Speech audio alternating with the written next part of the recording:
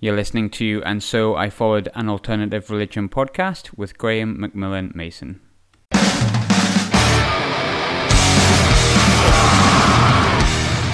Episode 8, Owen Seth.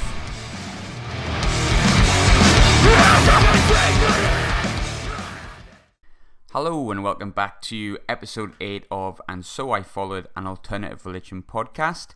Thanks as always for coming back once more and listening, or if it's your first time, sweet, awesome, thank you as well.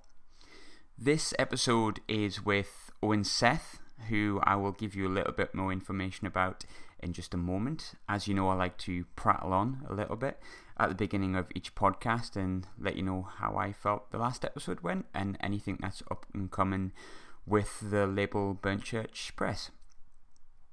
So before I begin, I suppose I'll thank everyone for tuning into the last podcast, which I don't want to sound biased here or big the last podcast up more than any others, because all my guests have been amazing to chat to and really lovely to get along with. But when it comes to Macon Blair, I actually think it's probably my favourite, mainly because I'm such a huge film fan and I've never really met an actor that I've looked up to and been inspired by that much in my life.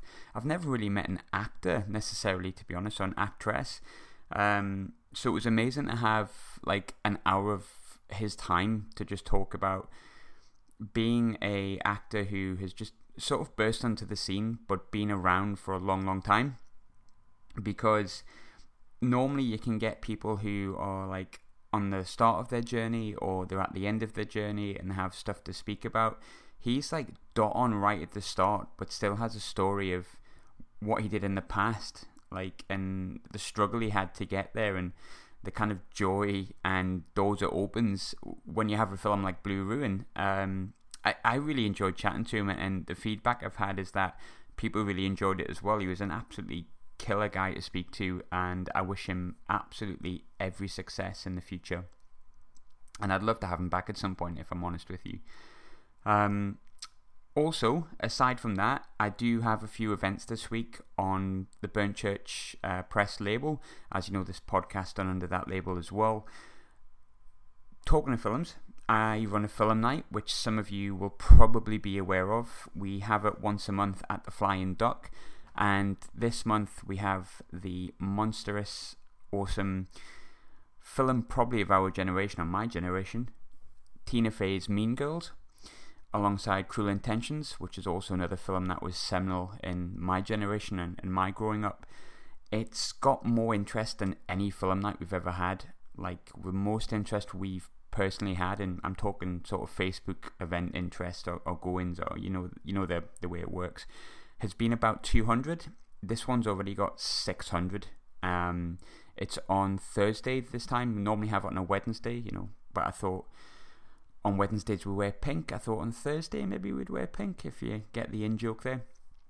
But yeah, it's on Thursday the 25th of May, which is this Thursday. We have like 600 people interested in coming. Legally, with health and safety, we can only fit in about 120. So please, if you want to come, if you're looking forward to it and you want to support the film night, come down early, because I genuinely, for the first time ever, can't guarantee you a seat. It's going to be a struggle to get everyone in, but I'll certainly try my best to keep everyone in within my means. In regards to other events as well, literally a few days later, which is the 31st of May, I have Throw Me Off the Bridge from Laval in France. My friend Quentin is doing a show. Quentin's also in a band called Birds in Row, who you may know of from the Death Wish records label. But Throw Me Off the Bridge is quiet. Well, it's not that quiet. Quiet, more ambient, folky punk project. And I'm delighted to have him on, and I'm even more delighted to have some proper talented Glasgow acts to back him up as well. We've got Lovers Turn to Monsters, which is Kyle Wood's band, and that's going to be full band as well, not acoustic. On the flip side, we've got Atlas Empire, who are going to be doing a stripped down acoustic set, which I don't think they've ever done before. I certainly haven't seen it. And we're also going to have a really good up and young coming band from Glasgow called Crashes, who I've seen a couple of times, and I think really have like an against me vibe about themselves. But the lineup's cracking, and I'm so pleased to say that I can take Glasgow local bands and fully believe that they can stand up to a band like Throw Me Off the Bridge and add to what's going to be an amazing night. That's the kind of talent we have, but that kind of talent does need support. Forget about me and the support I need. I'll enjoy myself anyway, but these bands need people to come down and see them because they need that level of support. And anyone who knows me or anyone who has an understanding of what I do, I know support is paramount in so many different ways. But I don't want to go on too much. Just come down to both events, like enjoy your night. What else are you going to do on a Thursday and I think it's a Monday, Tuesday? Possibly a Tuesday. The 31st of May, it is anyway.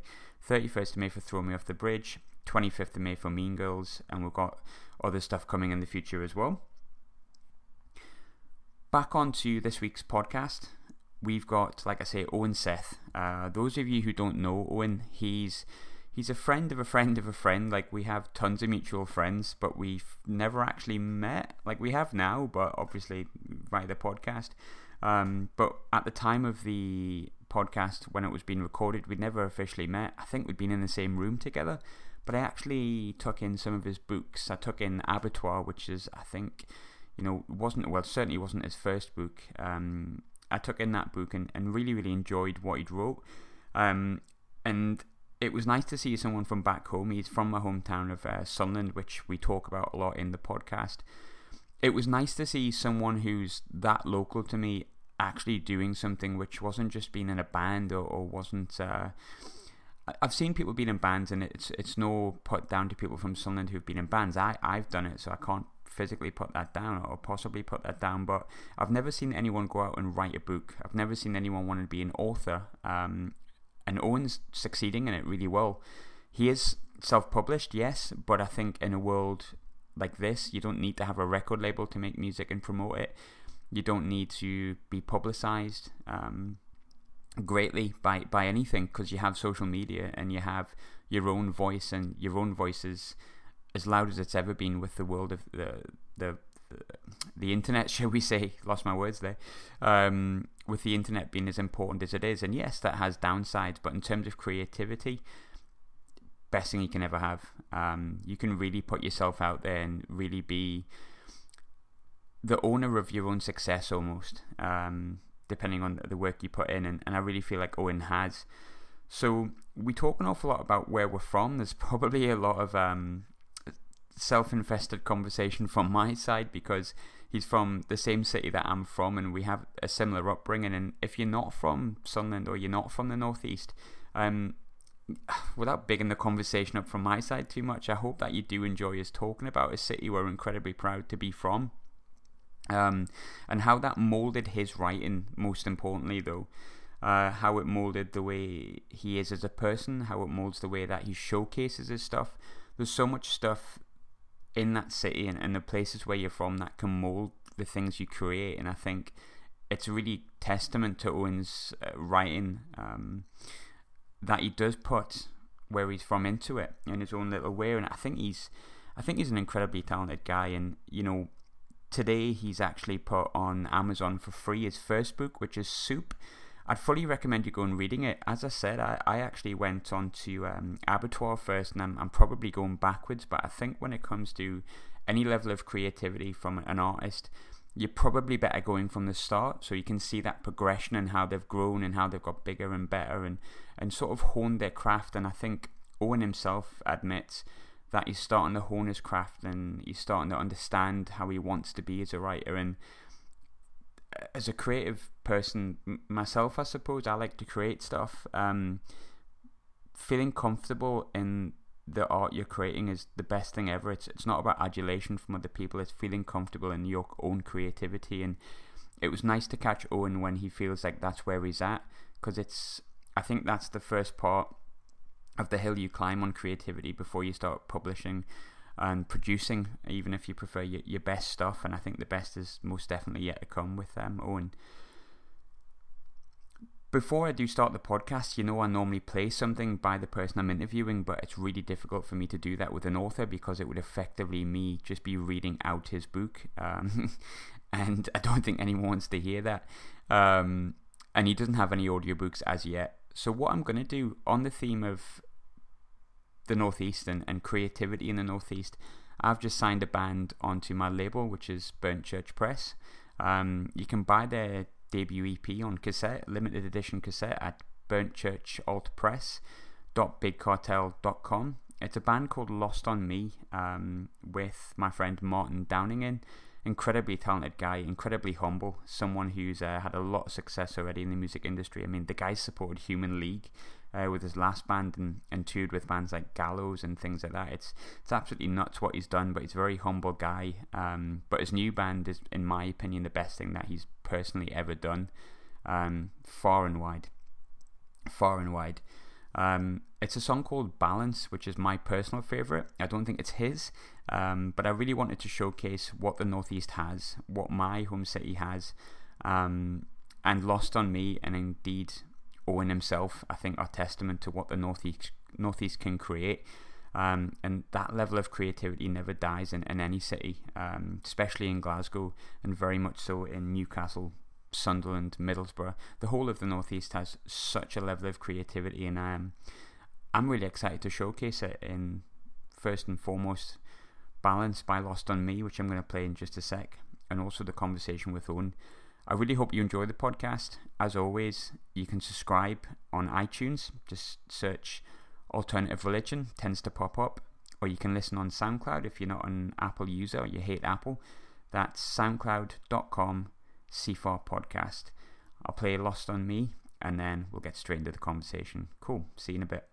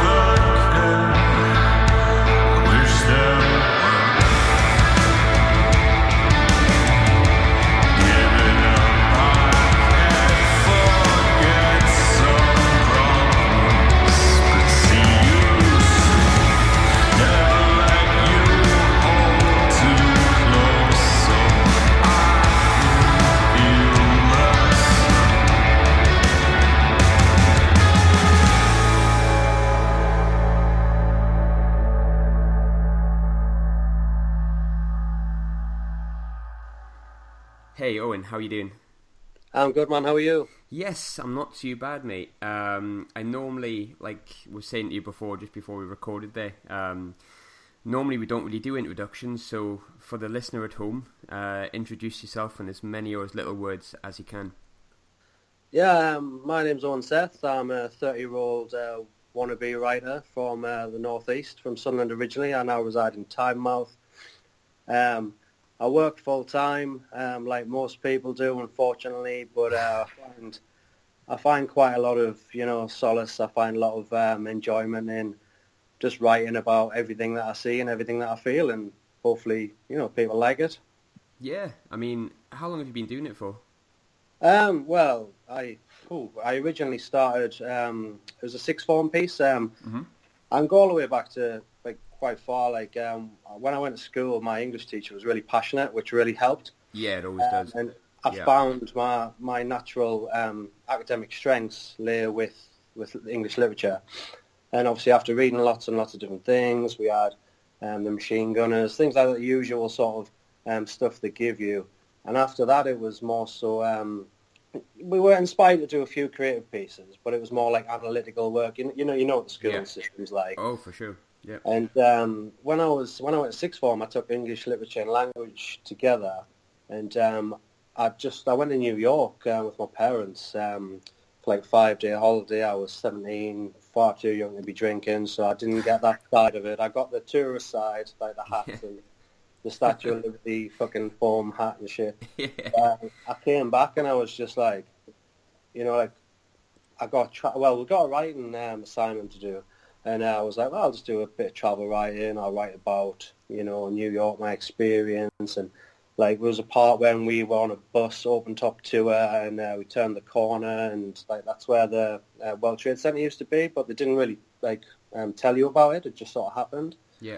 And I thought it was quite powerful, and I thought, well, I can use that and sort of take quite a lot from that. And straight after sixth form, I went to Sri Lanka for a year and just like taught English and had a bit of a gap year.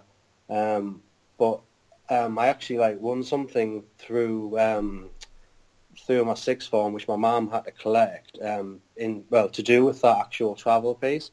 And after that, when I went to uni, I studied English and art history, and I kind of just put that to one side. Hmm. I'll just do the analytical side, and I never sort of touched upon it again. And it's kind of the weirdest sort of introduction to writing. It's a bit of like looking at an idol on the TV screen. A friend of mine lent me Californication. Have you ever seen that? I haven't seen it, but I know what it is. Like, I know what it is, but there's so much stuff on TV. Like, I know what it is and haven't seen it. It's kind of embarrassing, to be honest, man. No, and it scoots under the radar quite a lot. A lot of people have heard of it, but have never watched it. But as soon as they watch it, they're like, "It's one of the funniest things I've ever seen." It's David Duchovny, right? Yeah, yeah, and the part was just made for him. Like, he sort of fits the character way better than he did as Mulder. Or was it more Fox Mulder, wasn't it? Yeah, yeah. Don't ask me, ask my wife, but she's out right partying right now, so I can't really answer that. I think so. Yeah, because Scully was. Yeah, yeah, it's Mulder and Scully. Yeah, yeah, we got it right. It's fine. It's okay. No embarrassing moments. We got it right. No. Well, so she lent me this, and I was single. I'd moved out to Cullercoats, living a bit of a bachelor life, working, and I was watching it, and I was like, "Oh, this guy's pretty cool. He's funny. He's a wannabe writer. Well, he is a writer, but he's trying to make things well in his life. Everything's falling apart, and it was just an interesting sort of character study." And then about a week later, I was at work, and it was one of those weird sort of April. We've just had Yeah. one of those weird April sort of hailstone events. Aye. Yeah. Yeah. I was walking along at work, and I work at Newcastle University, Hmm. and I just started hailstones. So I thought, "Yeah, fuck this, I'm getting out of here." So I ducked into one of the buildings, which was the English building, Hmm. and I sort of walked through the corridors just to give myself time to dry off. And it was over the Easter break, but there was I saw Margaret Atkinson, sort of head of creative writing, on a door, and I just thought, well, I popped in and just spoke to her. I says, "Look, I've got a degree. I'm interested in writing." It just sort of came to us on the moment. Before that, I hadn't thought about it, and I popped in and spoke to her and just told her my credentials, and she was like, yeah, cool. If you work for the uni, you're entitled to a discount on your course fees. So I just sort of wrote a little short story, sent that in, done the application, and went on to the MA, and that was in 2012. And it just kind of spiraled from there. I just sort of found my feet and just kept writing, really. Yeah, I mean, so like I remember kind of going on my own my own kind of story, I suppose. I do poetry, but it took me a long time to get there, and I think my poetry got disguised an awful lot as lyrics, effectively, back in, when everyone was in a band. And I think when I was, like, it's funny you mentioned about your English teacher being really passionate, and I had a really passionate English teacher and a really passionate history teacher as well, and I think it's no coincidence that I'm kind of really into my World War II, which is, funnily enough, we'll come on to that later, I'm sure, with Avatar and stuff like that. But I was also a really big fan of like love poetry. It was kind of weird. Like it's no real surprise. I kind of grew up to be a massive emo kid.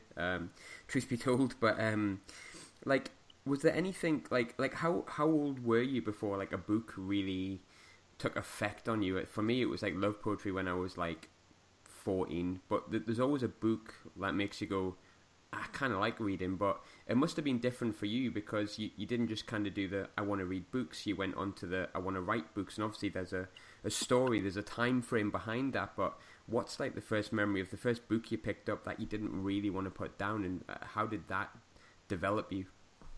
Well, I mean, to be honest, I'm probably go all the way back to like reception or year one. With, like I say, I mean, everyone's got their own academic strengths, and mine happened to be English, and I picked up reading really quickly. And my parents were really good with getting me to read things from an early age. And it was like a book called Cathy and Mark. It was like dead simple stuff for like 5-6-year-olds. Aye. But there was always a series of them, and I kind of just went straight through them all and was like way ahead. And ever since then, really, I can say like I've always loved reading and I've loved stories. But if we're talking about sort of a more recent sort of time, I would say, I mean, to be honest, when I was at uni, a lot of the books that were prescribed, so to say, I enjoyed, but I didn't really fall in love with. I think it's when it's when I came out of academics, and I had the chance to pick up books and just discover, a whole new world as to what people think you should be taught. And I picked up Bukowski. I was in Blackwell's bookstore next to Newcastle University, and I walked in and I was just looking around, and I seen Charles Bukowski's Post Office. Yeah. I just thought, it was payday, I was feeling flush. I thought, I'll spend the £8 on a book. Took it home and read it. I mean, it's quite short, but it's more of a novella, really. I read it in probably about 4 hours, and then I just got addicted to him. Then I went on to Hunter S. Thompson, John Fante, his son Dan Fante. I quite like the gritty realism side of it. But I mean, I've obviously got quite a lot of time for Raymond Chandler. There was sort of a huge influence there with Abattoir, especially, and it's just, I'm constantly looking for something new to read, and I think a lot of, I don't think there's anything around at the moment that sort of stands up to that quality of books from sort of Hunter S. Thompson's era, then Bukowski's, and you can go as far back as Hemingway, things like that. There's nothing around today that stands up to that, and I'm struggling at the minute, to be honest. I feel like I'm rereading things a lot. Yeah. It's kind of like, I suppose it's similar to music. Like, I always end up going back to the bands I discovered when I was like 17, 18, and just, I sometimes feel like there's new stuff there, but not as much as there was when I was young. And I think it's the same with books. When I was young, it's funny, I think we were, because I'm the same age as you, I'm 30, I'm like 31 this year, so we literally are the same age, and we're both from the same place, both from Sunderland, so... Yeah. Funnily enough, I remember, there was a period in my life when I was 17, 18, which is probably just past the kind of age when you're thinking of developing what you're going to do, when I kind of really got into Douglas Coupland. Right, yeah. But I also feel like there was a big generation, in our generation, really got into stuff like, Chuck Palahniuk, that sort of stuff. Did you ever find inspiration in that? You just mentioned, obviously, about the realism. And I found a lot of the stuff that I liked about Palahniuk stuff was it would kind of almost It was real in a kind of fantasy world at the same time, though. It was kind of weird in the sense that it would never happen, the stories he kind of had, but there was always a possibility that it could happen. Do you know what I mean? Yeah. I'm quite a big fan of Chuck Palahniuk. I've read Choke, Fight Club. The names just escaped me for a minute, but the collection of short stories with some pretty gruesome pool suction action. Have you read that one? Excuse me. I have, but many a year ago, because I was given Palahniuk first, and then someone gave me Girlfriend in a Coma by Douglas Copeland, and then that kind of grabbed me, and I kind of gravitated away, and then someone gave me Choke, and I remember finding Choke so much better than Fight Club. Yeah. No, I agree. I think probably watching the film spoiled it as well. Yeah. As it tends to do, like 99% of the time. But I definitely think you're 100% right. You know, there's still sort of an element of that around. But I don't know. I was sort of when I talk about literature to my friends and people that want to know about what I'm writing and things. Mm-hmm. I try not to sound like a literary snob or anything, because, you know, I'll read anything that's put in front of us and then I'll make my decision. I won't just make a snap decision based on a book cover or a title or a genre. Yeah, of course. But to be honest, I think those sort of dirty realist roots might sort of hit home with a lot of people these days, because you know, trends are changing. You know, it's like, especially in the literary and creative world, it's very cyclical. And it's a case of, I think something like that could, if there was a new breakthrough in that, I think it could quite take off, and I think people could sort of, you know, like really familiarise themselves with it and relate to it, and you know, the younger generation so much. I mean, that's probably why I'm hitting for quite short novels and short installments, because I think people don't have the attention span anymore. You know? No, you've got the internet at your hands all of the time, says the guy who's trying to promote a podcast here, but like you have like so much stuff that can just like distract you, and I have like a massive bookcase in my house, and I mean literally we bought the house and there's this giant bookcase, and we were like, well, we can fill that's good.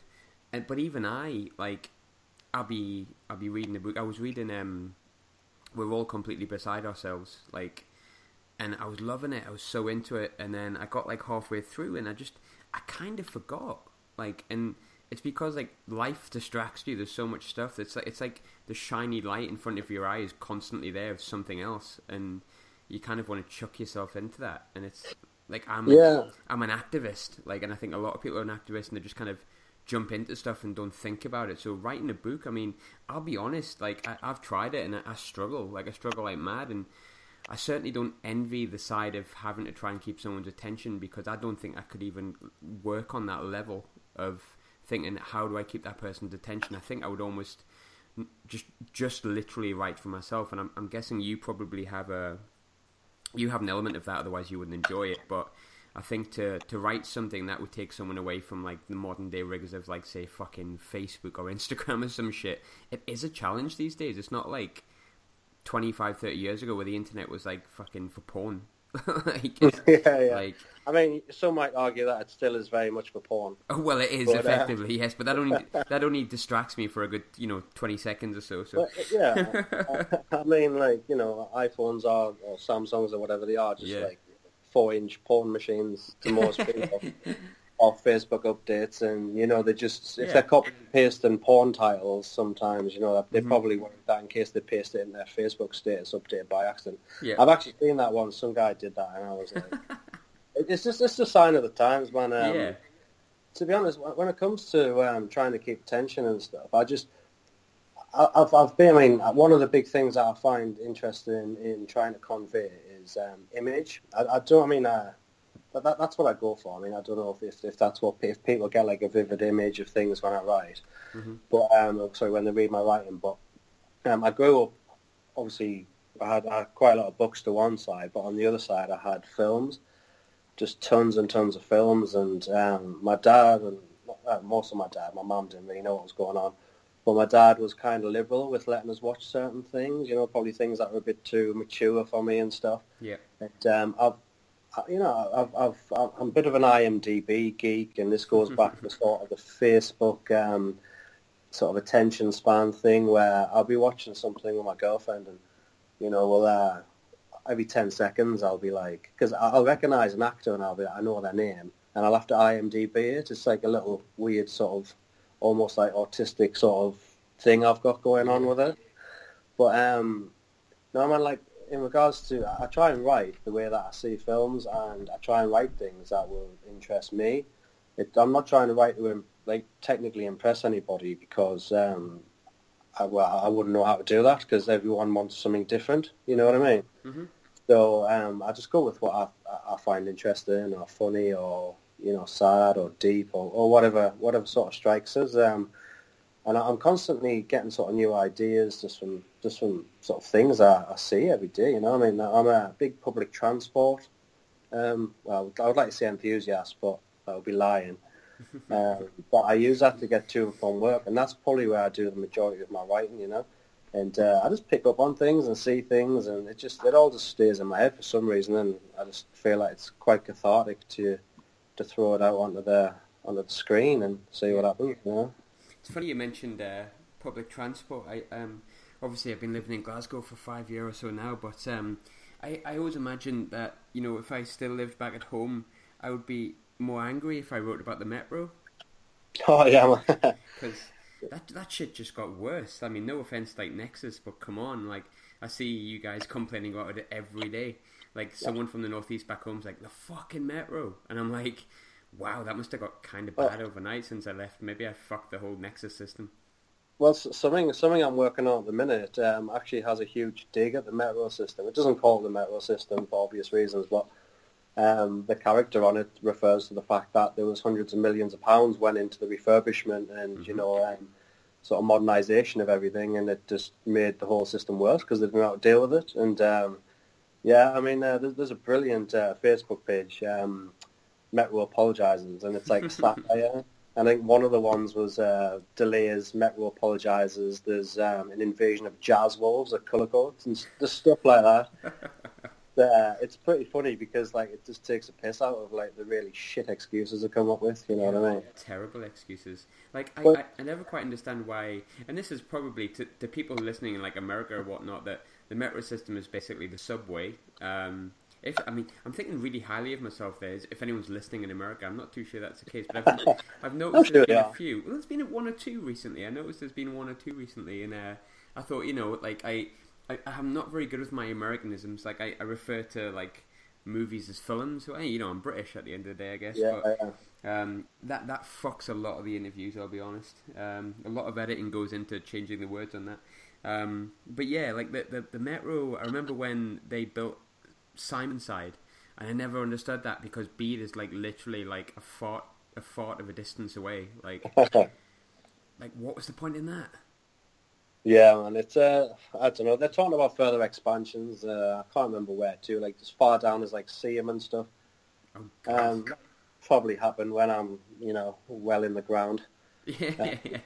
But yeah, that shit doesn't change. But if it's an extra 10 minutes later, it gives us more time to jot some notes down on my phone. And yeah, I used to do everything shorthand because I got attached to this whole I got a journal gifted as a present, got a nice pen. I was just like, yeah, I'll do the old romantic side of the writing thing. But then just typing everything up became too much of a ball ache, Yeah. So I started just typing it on my phone, get quick, and then just quick copy and paste, and it's straight. It's formatted in the Word document. It's there. So.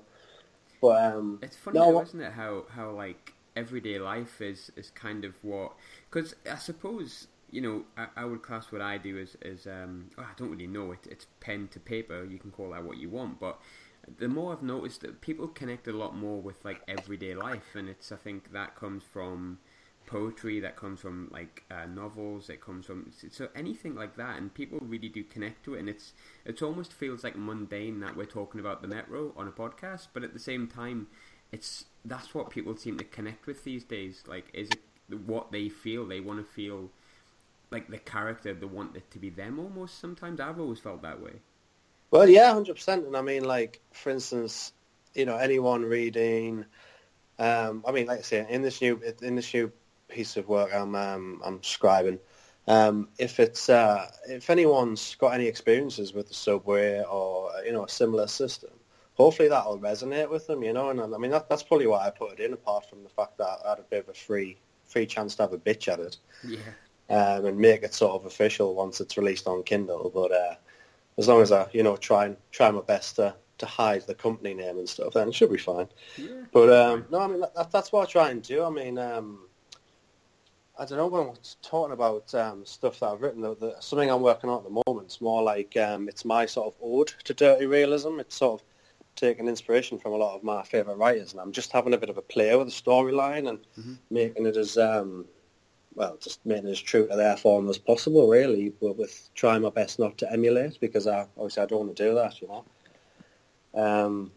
And I find that day observations really help with that, because you can really pick up on, different aspects of the society we live in, and it'll be different for, every single city throughout the country. I mean, stuff I'll see in the northeast, which I'm putting in there into this current piece of work, is going to be different to what people see down in London. But hopefully, everyone will have some sort of ability to resonate with it.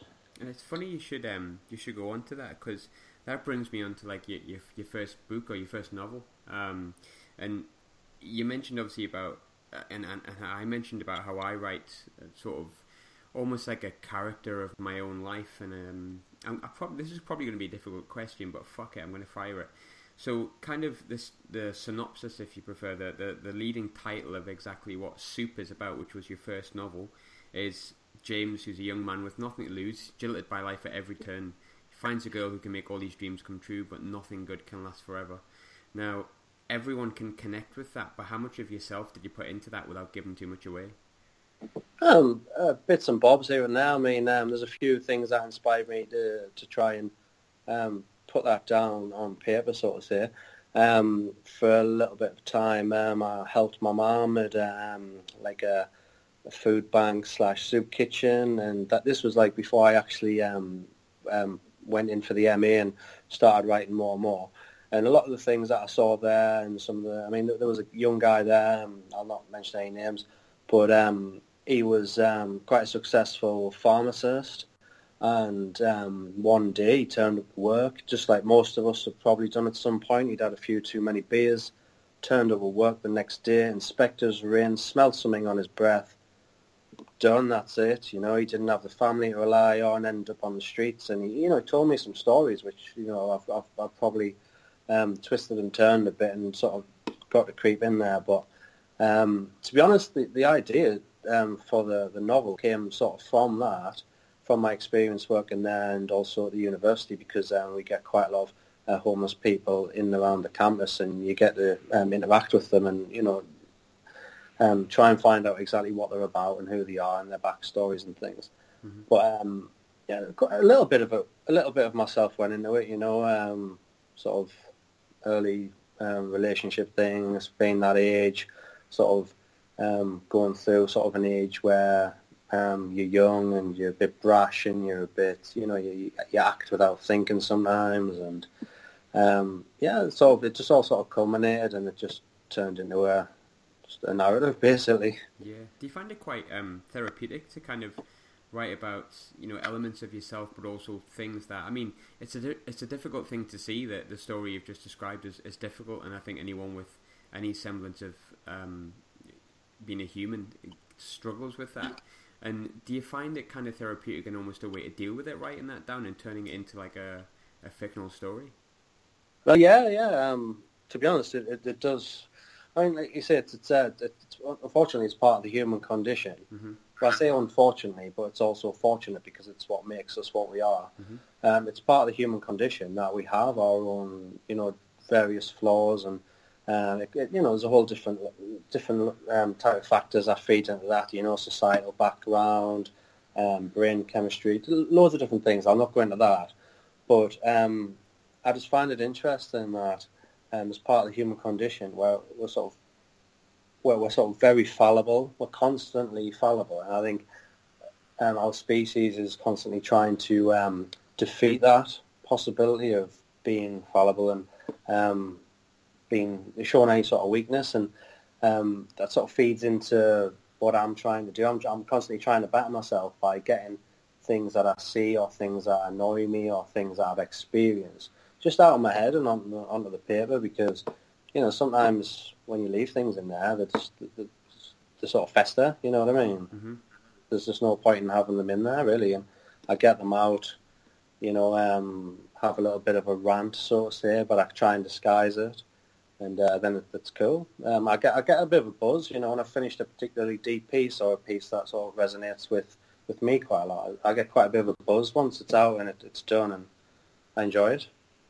Did you find that, because I've tried to write something more novelesque, if you prefer, and I struggle because of my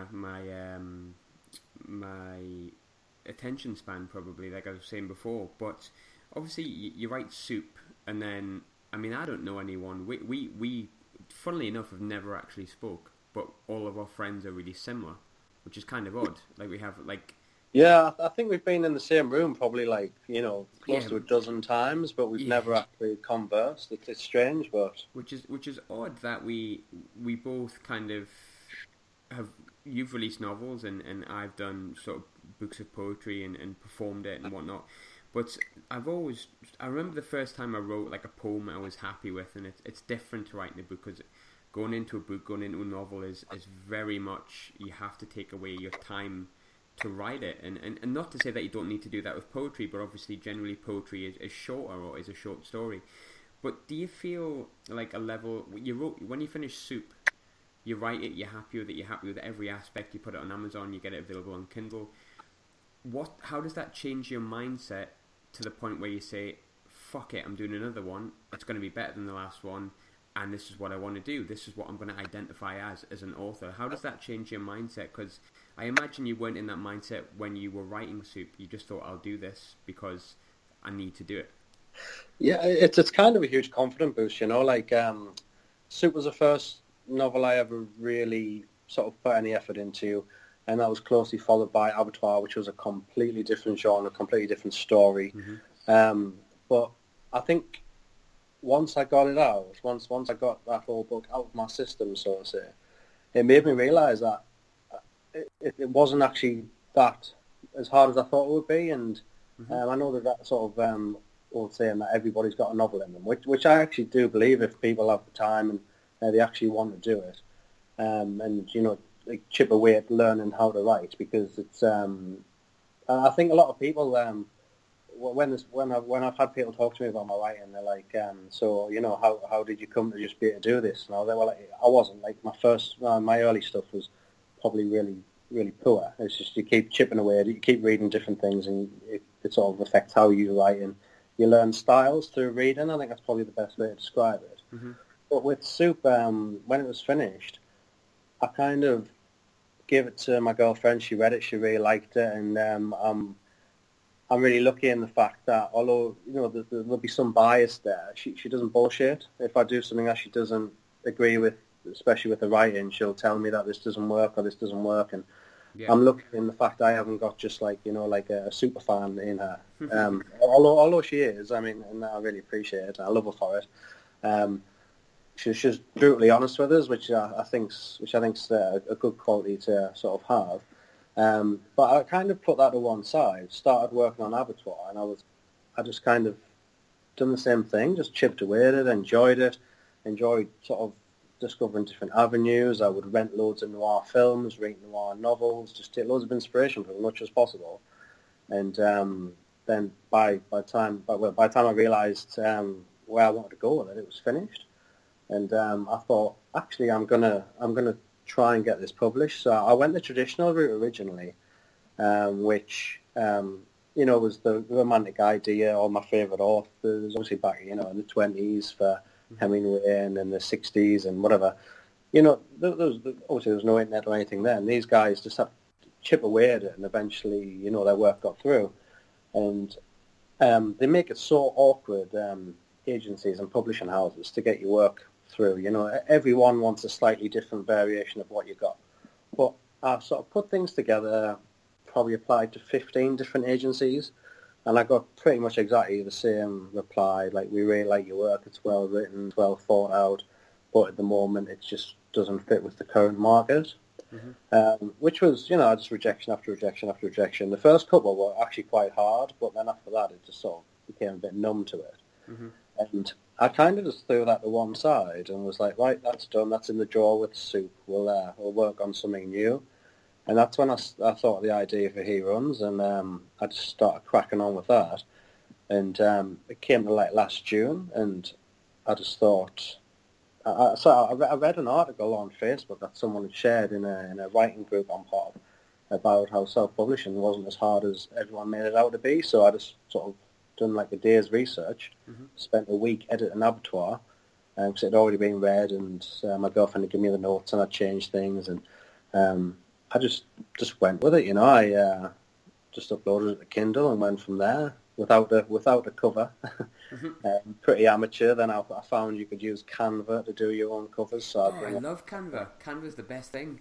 Like, sorry to totally cut you off, but I fucking love Canva. Cool. But moving on, Canva's great. If Canva are listening, if they want to endorse the podcast or something and make me a nice cover. Not that I've used your website already, but yeah, the podcast is the cover. Every cover is done on fucking Canva. Every gig poster is Canva. Canva's great. Canva is amazing. Like I've done loads of like we call them memes or like little quotations with sort of backgrounds and stuff. I've done quite a lot on there, and it's really resourceful, really good software, online software. So was the cover for Abattoir done on Canva? Not the current one. I paid for that one, but the previous one. The previous one is you probably still find it on Goodreads, because for some reason when I updated it, it didn't automatically update. So I've still got to chase that up, to be honest. But I've played around with different covers. He Runs had a cover from Canva to begin with. Then a friend of a friend put me in touch with someone that does graphic design, so they designed me a cover for He Runs, and I've kept the same for the 3 parts. And they've also done me a one for my current piece, which will be put on that as well. So I just found that maybe I didn't give the actual traditional route enough of a chance. I kind of had 3 months to sending stuff out, getting replies. But at the same time, I think I was kind of deep down, I was desperate just to keep on writing, and I found that sort of focusing all my attention on getting my work out was taking up the time that I could have been writing. So I just threw that at one side, and like I say, cracked on.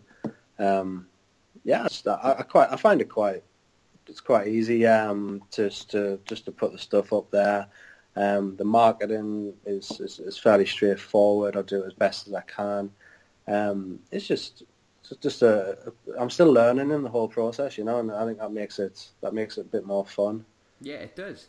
It totally does. Like I have the label that I try to do, and I try to put everything under the label of it. The podcast is under the label of it because you've got to chuck shit everywhere pretty much, but it does make it fun. Like there's an element of like you're owning your own kingdom basically, and it's your say so. And I think one thing I was going to ask, do you think the world has changed kind of all over because of social media, not just with books, but I mean, when we were growing up, there was bands like, I remember Enter Shikari were the first band that had their own fucking record label, and I was just like, what the fuck? Like, how can you have your own record label and be successful? But it's just commonplace now. It's commonplace.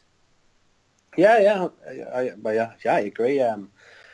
The world, to be honest, has evolved quicker in the last 20 years than it has done in the last 4 billion years. If you look at the things that have been accomplished, the whole system of human communications changed, and it's now changed forever.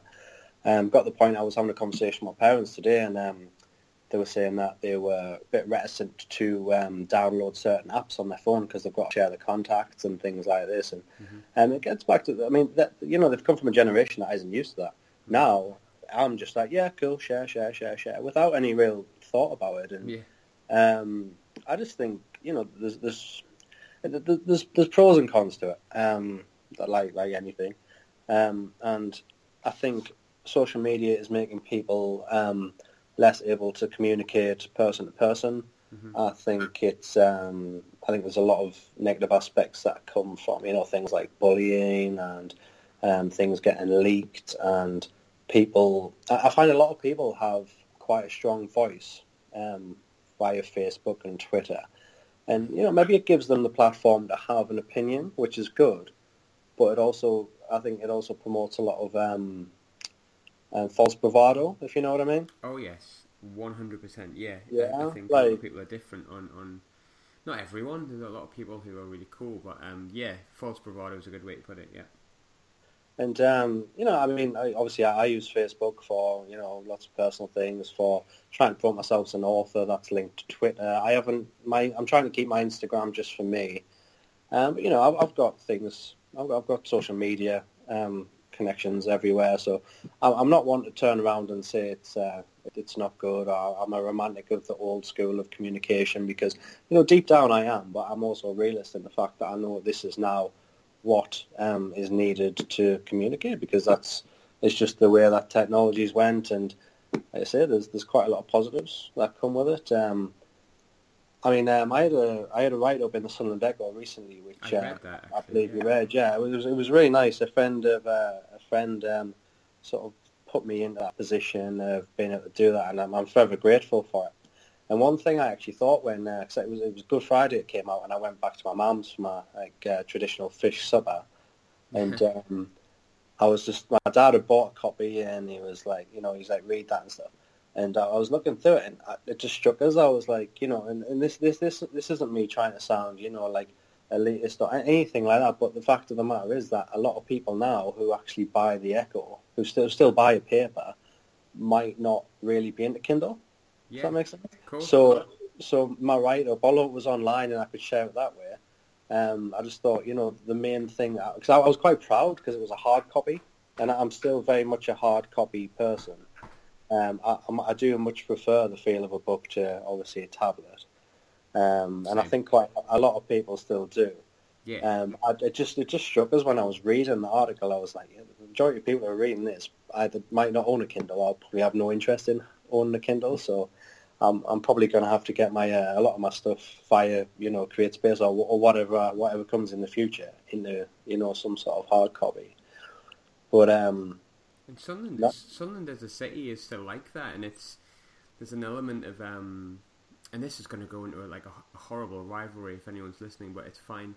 But there was always an element of when I went back to Sunderland, I felt like I was home. Kind of when I went to Newcastle, I went there for enjoyment. There was kind of something homely about Sunderland, and there was something homely about when I went back to see my nan, who died a few years ago, bless her. I'd go see my nan, and it would be like her thing was go and get the afternoon edition of the Echo, and it was every day. Yeah. Like she needed that afternoon edition, and I think there's a lot of people in Sunderland that are like that, and there's negatives to that, pros and cons. There's people in Sunderland who are stuck in their ways, but there's also people in Sunderland who will still have a pride in seeing a Sunderland writer in their Sunderland Echo, and they'll go and read that, and they'll buy the hard copy, and you may even get people who want to buy the Sunderland Echo and go into Kindle as well. And I think there's something to be said about the North East all over, in a sense, especially in Sunderland, where we kind of back our own. So being in the Sunderland Echo it might be small to some people, but it's pretty huge for the kind of audience that it can give you, and it definitely, I would imagine, would make you feel like you're on the path that you took before you started writing Soup was definitely the right direction to take. Yeah, 100%, man. I mean, I'm going to be honest. I went and bought a copy too on Good Friday. I got the last copy in the shop at 5 o'clock in the evening. Sure. And I think it's still in the car boot actually, but I've ordered the frame, and to be honest, it's sort of putting humility to one side for a bit. But I'm quite proud of that, and to be honest, regardless of where I go in the future, either financially or if there's any notoriety or anything like that, I think that'll be one of the proudest achievements, because, like you said, there's a massive home vibe of Sunderland. Every time I go back, I know I could walk into a pub with any of the lads I went to school with, and there'd be no awkwardness. It would just be like, "How you doing, mate? Haven't seen you for ages. Come here, we'll have a beer. What's happening?" Yeah. I think that's very much. I think it's also it does not just Sunderland. I think that spans the whole northeast. You know, and I try to convey that message in my in the sort of piece they asked me to write for the Echo Henry. You know, I think we are a friendly bunch up here. Like majority of the time, when we haven't got too much beer in us, and the sort of Nordic Celtic roots come out, and we have to fight for honour. Yeah. Up until that point, we're like each other's best mate most of the time, and I mean, that gap even gets bridged when, I mean, I work in Newcastle. I work with a lot of guys who are Geordies, a lot of Newcastle fans. I'm a Sunderland fan, but part-time football fan. But the banter's there, but the respect's still there. We all get on. We're all friendly. There's no actual animosity. It's weird. A lot of people say to me like, "Oh, you hate each other," and I'm like, I'm Sunderland through and through. Like I'm a proper Sunderland boy. Still a season ticket holder, and like I love the club. But when it comes to, there is a hatred there. Like I love beating them. I love being better at them and stuff. But it's not like in Glasgow where there's. And I'm painting a picture of everyone here, which is probably not fair. But I mean, we've just had two old firms up here, and the hatred is fucking insane. Like they don't even speak. And I'm speaking kind of out of. Sorry to interrupt, by the way. No, it's fine. I'm speaking kind of out of my depths of knowledge, but from what I'm led to believe, obviously the origins in that is based on religion. Yeah. Yeah, it's fucking it's deep rooted. Pretty deep rooted, man. Yeah. I mean, not everyone's the same. Don't get me wrong. There's a lot of people in Glasgow that don't feel that way, and I'm kind of struggling to think the point I'm trying to make here. But there is an element of Sunderland where, like Sunderland and Newcastle, if something goes to shit, we, as much as we have that rival, we do kind of band together and stick together. And I think there's an element of almost you can't be famous in the Northeast because someone will bring you down a peg. Like you have to remain humble with everything, because if you go in there with a bit of bravado that you think you're the dog's bollocks, it's going to be brought down, because at the end of the day everyone classes you as what you are, and that's a human being. And there's something very grounding about the Northeast in that I kind of miss. Yeah, 100%. I think it probably comes down to working class backgrounds, Yeah. I mean, one thing I forgot to mention before is when we're talking about when I was in school, because of you can probably tell by the way I talk sometimes and when I get into things. Mm-hmm. When I was a kid, it wasn't diagnosed or anything, because I don't think there was any real knowledge of it, but my parents thought I had a very active mind, but to the point where if I was given something to do, I would do it just to get it out of the way so I could do something else. Mm-hmm. And as a result, instead of, they tried me in nursery and things, and then as a result, I didn't really do very well, because I kind of found out I could act myself, because there was that many kids around. I could just sort of fit in, and I didn't really get any attention. Yeah. Sort of attention as in like controlled attention. Mm-hmm. So they put me in a private school from an early age, and just because the class sizes were small, and I'd get that sort of supervision that was needed, and I never actually left, But a private school carries quite a lot of notoriety with it, especially in the Northeast. But a private school in Sunderland to me wasn't like a private school down south. It was like just probably like not far shy of a regular school, apart from the fact that we had different coloured blazers and we used to get the shit kicked out of us by the communists down the road. Yeah. You know what I mean? Yeah. But yeah, that was kind of like, I went from there, ascended in the sixth form, and as soon as we went in, it was kind of like joking, like externals, people that hold their hands up with an X, like DX from WWE. Yeah. Yeah, it was like banter, but they took you on board for what you were, and I quickly found out that I couldn't be snarky or a dick, or I couldn't sort of step out of my league, because people would just put us straight back in it, and it was a good lesson to learn, Yeah. And I think that's the same everywhere. I mean, my parents put me in a private school. My dad worked down the coal mines 7 days a week for a long time. They came from humble working class backgrounds, and they've instilled in me that sort of you can just you can challenge someone if you think they're out of order, but in the way that we kind of do it. And I guess if you're not from there, people might not know what we're talking about. Yeah. But there's a way that we do challenge each other, and it's not like throwing down the gauntlet. It's kind of just like it just comes with banter. It comes with like a bit of giving someone a bit of jip, and they kind of wind their necks in, and then it's like a mutual respect thing almost. Yeah. You respect someone enough to kind of call them out on it, and then there's very few fights in something, but there's many discussions. Yeah. I don't. It's rough in parts, and I mean, you can go to a certain parts. I mean, I was brought up in the squares in Southwick, so. Right. Oh, yeah, man.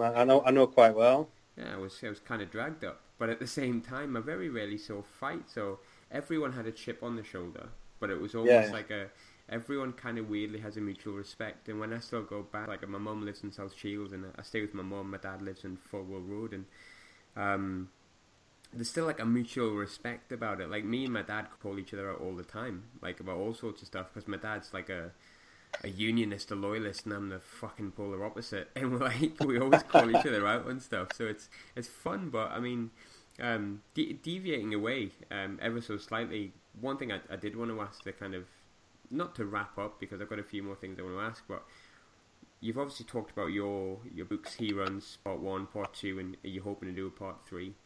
But you mentioned obviously something new as well. Future-wise, what do you see yourself doing next? Obviously a novel, but what challenges do you want to give to yourself in the coming years? It's funny you should say that, because in the last sort of week or so, I've come up with like 10 different ideas, 3 of which I actually think are doable and would work. So I've constantly got almost a factory line of things that I want to do, but I'm at this stage now where I think I need to not rattle through things. So obviously I don't want to just like throw stuff out and it not be decent quality, but I need to pick up the pace again and really go at it so I can move on to the next thing, and it's not sort of it hasn't sort of rotted away in the back of my mind. Because I mean I kind of jot everything down. I do have an idea coming up that I'm really excited about, actually. It's probably like after He Runs Part 3. I think that'll be the next piece. And it's, I mean, do you want me to talk about the premise of the story? Or yeah, if you feel comfortable doing it, of course. Yeah. If you don't, you don't, but go for it. It's really rough at the minute, but I've been doing quite a lot of research via podcasts, via usual Google suspects, into different things to do with the transcension of the mind via drugs and different things. Yeah. Because they're obviously experiencing quite a lot of side effects too, like MDMA is really good for post-traumatic stress, things like that. And I found it really interesting. And do you listen to Joe Rogan's podcast at all? Yes, I started listening to that when he interviewed Henry Rollins, because it's Henry fucking Rollins. So yeah. With his $150,000 speakers and all that crazy shit. Yeah, I mean that was a fun podcast. But Joe Rogan's a huge. He talks about drug use in a way that's positive, and I think that there's a stigma attached to it in this country. It's not something that I particularly do, but I think after doing a lot of research, I think there's a lot of there's a lot in there that people can take from, and it's a medicinal plant. All of them are medicinal plants, regardless of which drug you're talking about. But getting back to the original aspect of the story, I thought it would be interesting to write about a collective transcension of people's minds. So I thought of an idea where you could put maybe 8 characters with maybe a couple of a protagonist and antagonist, and maybe stick them in some sort of mental health institute, and they all become part of this sort of collective experiment where they're given drug A or whatever. I'll come up with the name, and they all sort of go into a community. And they have to exist, and it's the idea of this drug is to take them past the mental ailments, if you want to call it that, that they've had in the past, so they can all learn in this transcended collective sort of world how to coexist. But I thought it would be interesting to throw the fact that regardless of how much you try and control that, human nature eventually will still poke through. And I kind of got an inspiration from David Foster Wallace's book, Infinite Jest. Have you ever read that? Or no. it's a weighty piece. It's like over 1,000 pages, Oof. and it's about like crack addicts and it's loads of stuff. But it's kind of a similar sort of thing. But actually, I don't like to emulate. I just kind of got the bump to do it from that, knowing that has been done and that can be done again. I mean, what I come up with will massively pale in comparison to the masterpiece that he wrote, but I find it to be quite an interesting premise that, I see it day in and day out, I mean, this in the workplace, in any workplace, in sort of, this civilized society that we call it, human instincts now is just thrown to one side. Yeah. And it's kind of ignored, and if you adhere to your own instincts, you're kind of sort of labelled as an outsider. And I kind of like the idea that constantly tries to break through. So that was just an idea for like the piece that I'm really quite interested in. But I'm working on something now, which I said was like a passion project, and it's only going to be a novella. I've probably got about another 10,000 words to write, so it should be out by June, hopefully. Just a bit of fun, really. So, good. Yeah. Awesome, man. Like, it sounds like a really good premise. I'll be honest, I like stuff like that. Like, Generation X was one of the first things I picked up, and although I'm not a fan of drugs yet, I don't think. I go to Berlin a lot, so I'm maybe getting into that scene, but I find it quite interesting. Like, I think that is something that people would grab onto quite quickly, especially of our generation, but yeah, man, I think that would be good. Now, one thing obviously I always like to end on, it's the same question I ask all my guests like every time, and it's a couple of things that I wanted to ask. So if you were to speak to a stranger, if someone said, right, okay, now I want to read 2 pieces of your work, I can only read 2 pieces and that's it, and it can be something you've released, something you've not released, what would they be and why? And secondly, when you finish giving me the answer to that, where can people find your books? Right. To be honest, I would probably say look at Soup to begin with, and then go on to either the first or second part, probably the second part of He Runs, if not the current piece, just to see the difference in sort of the way I've been writing. Because, like I said, I've had quite a few people approach us and said, I really want to write, I've got these ideas, but I just can't seem to do it. And that was me one day, maybe it does come easier for some people than others, a lot of things do in different ways. But I found, I just kind of kept slogging, just writing stuff, rewriting stuff. And it's just, especially for people who are actually interested in writing and interested in putting what they find interesting down on the paper, the sort of, well, we'll call it the screen. They can see there's quite a difference in that. So I would say that for that reason, to be honest. But apart from that, I'm starting a microblog now. I've been told, advised, kind of told that I should start developing quite a lot of content for my webpage, www.owenseth.com. So I'm doing that, just a few 150 word rants. So if you want my insight and politics and online Facebook politicians, have a look at stuff like that. Yeah, cool. People might be able to resonate, they might not. They might think it's just a rant, but I think that's the point of it.